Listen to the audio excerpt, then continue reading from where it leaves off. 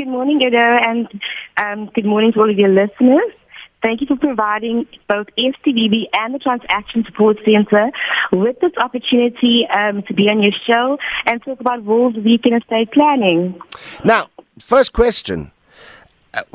If I simply draft and put my signature on it, like my remains, this must happen with my remains, my house must go to this one.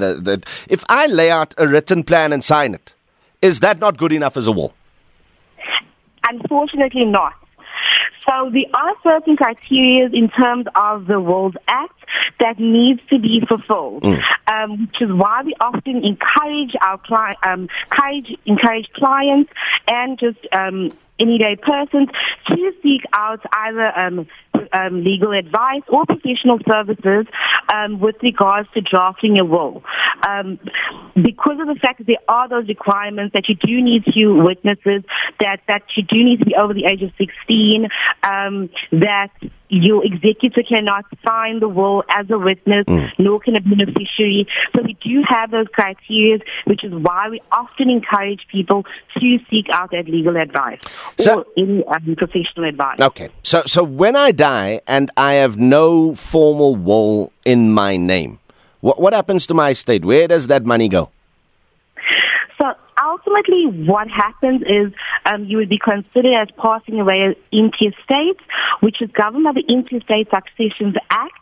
And it would then depend on whether you were married at the time of your passing and whether you had children, in which case you would then that would be taken into consideration, and your estate would be divided according to what we call intestate succession. So let's say, for example, you married in community of property.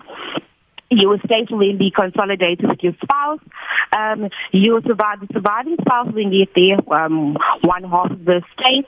The other half of the estate of the deceased persons will then be divided amongst, if it's a significant amount in the estate, between your wife or your husband or your spouse equally with your children. Say that in the event that there isn't enough in your estate, your spouse is then entitled to 250,000 rand from your estate, and then whatever's left behind will then go to your children, provided there are a wife and a child.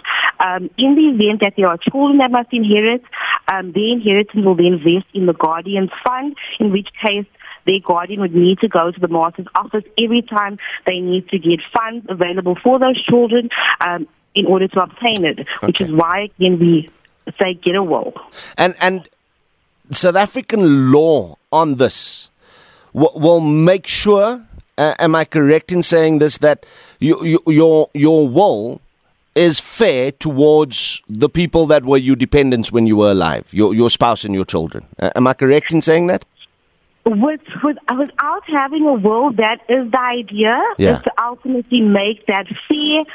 But again, perhaps you are, perhaps you have an estranged, perhaps you have an estranged spouse. They would still be entitled to inherit because of intestate succession. Perhaps you've got children you don't like anymore, or children you don't like at the time of your death. Absolutely, that child will unfortunately also inherit. It's just the way in which it would occur. Okay. That number, that staggering amount of money that I read in the intro, that 43 billion rand that is unclaimed in terms of insurance benefits, is that purely because people died, they had money to their name, but they just did not have a will? So insurance and policies work a little bit different. So when you have a policy in place, it is important that with your policy provider, you have elected your beneficiaries. Because ultimately that is supposed to fall outside of your estate unless your estate is a beneficiary. Which is why there could be that unclaimed funds.